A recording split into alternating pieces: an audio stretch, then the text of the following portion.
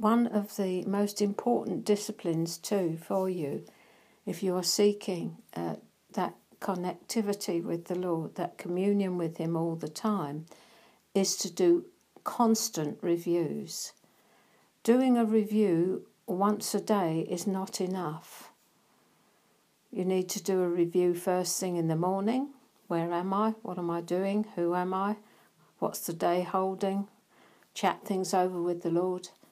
And then halfway through the morning, you need to get away with Him for 2 minutes, as I said, a toilet break, and find out how you've done.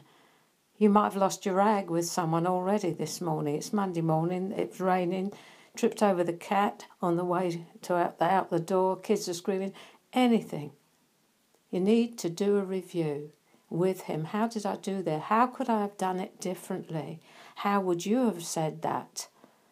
You are developing an ongoing relationship with Him, and reviews are absolutely vital. So you come to the place like I am in now as I speak to you. I'm listening with one ear to what He wants to say to you, not what I want to say to you. And what He wants to say is what is coming out. He wants to talk to you about staying connected, about doing reviews during the course of your day, if you're really serious about coming into a deeper place with Him. So I hope this is helpful to you.